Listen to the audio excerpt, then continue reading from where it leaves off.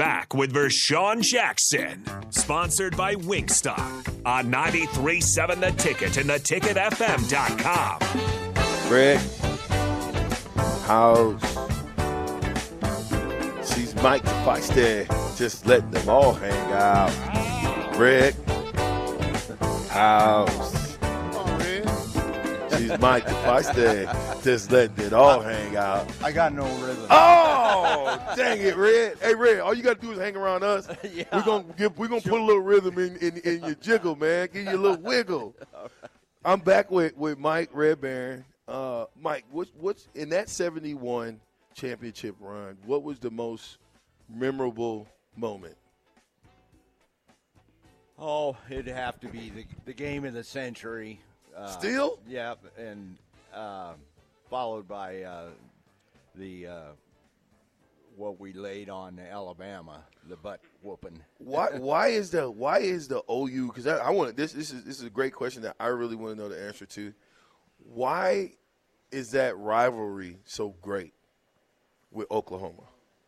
Well, the games usually the conference championship usually came down to Oklahoma and Nebraska for all those years, and Oklahoma was the team that during the 50s with Bud Wilkinson, I think they won something like 74 straight conference games, and we put an end in 1959 to that streak, so that intensified or started the rivalry, because before that time they used to call the Big Eight Oklahoma and the Seven Dwarfs. So Oklahoma and the Seven Dwarfs? Yes. Oh, we was included in that? Yeah. Oh, Nebraska wow. was one of the Seven Dwarfs. Now I know why it's a rivalry. Yes. But Red, my question for you, Red, talking about that 71-72 team, tell me about the defensive performance that Richard Glover had in that game. Oh, I hear stories of he had 20 tackles by himself in that game, and I want to hear it live from you. Well, yes, he was just phenomenal. It's one of the greatest defensive efforts that we've ever had here at Nebraska from one player. But he had some help, and Oklahoma would try and double team him, and he was able to break through the double teams and defeat both the guard and the center that he was playing over. So it was just something else to see and watch. Now, just kind of piggybacking on what we talked about yesterday. Tell us a little bit about the Alumni Association, your association with that. You know what I mean? And just give some background a little bit. Okay. Well, I'll start out with when I started clear back 14 years ago when we went down to Oklahoma, and they had that was in 2008, they had a Game of the Century reunion. They invited the 71 team players down there, and then their 71 team players from Oklahoma showed up, and we just had a great time. And I saw what Oklahoma was doing for their former players with the tailgates, the reunions, the golf outings.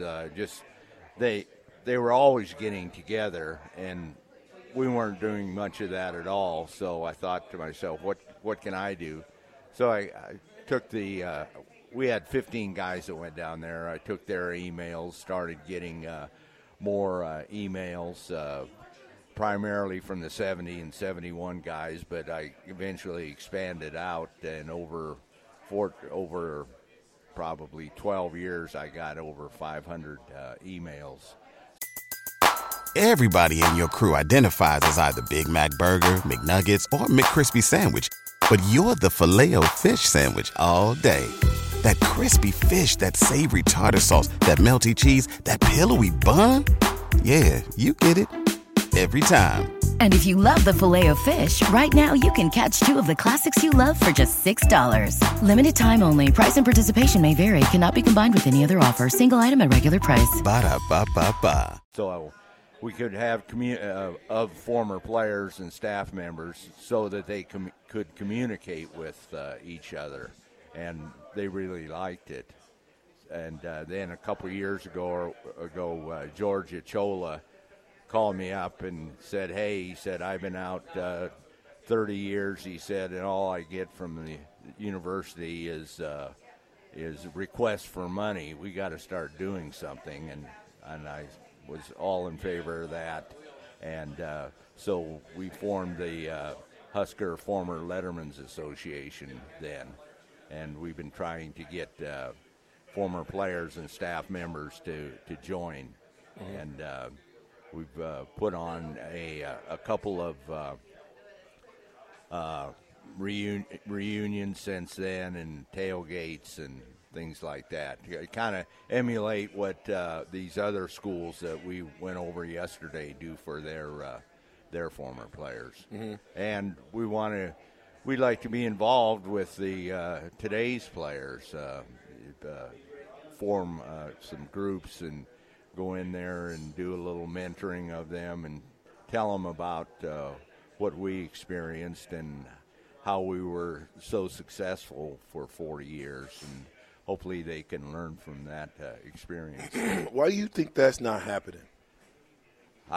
It's beyond me. I just there was just been kind of an attitude down there. Hey, you got your education, be glad, bye. So, and yet and I wasn't recruited because I was a walk-on, but I've had several friends of mine that were scholarship guys, and one of the things they specified and pointed out is how you could come back and we'll welcome you back, and when they were recruiting these guys, and it just didn't ever happen, which is very unfortunate. We're gonna get back to that, but I got to sidebar you. How good was Jerry Taggy? Very good, but we had Van Brownson, and he was just as good. So, but the thing about Van, he got hurt several times when he was the starter over a period of 3 years. So, yeah, Van was probably a little better athlete. I mean, he was Mr. Iowa when he was in high school, as far as high school athletic. I mean, he was all-state in football, basketball. He was he went out for track.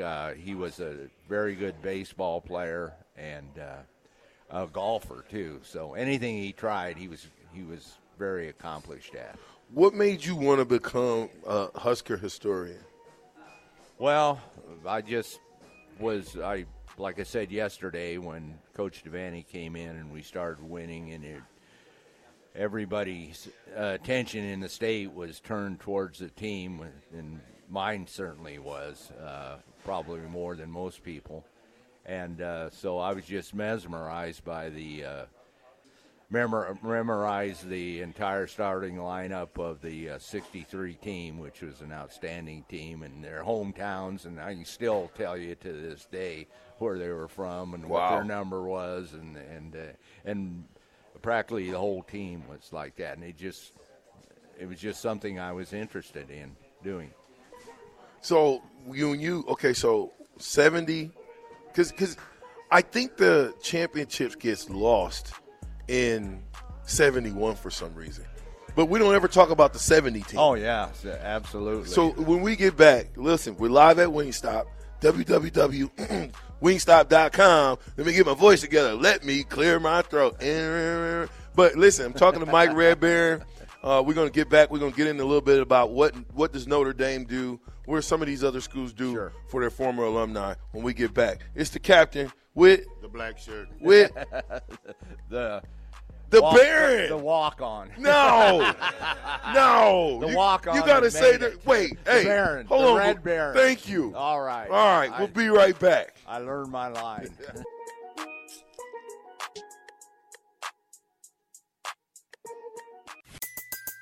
Everybody in your crew identifies as either Big Mac Burger, McNuggets, or McCrispy Sandwich. But you're the Filet-O-Fish Sandwich all day. That crispy fish, that savory tartar sauce, that melty cheese, that pillowy bun. Yeah, you get it.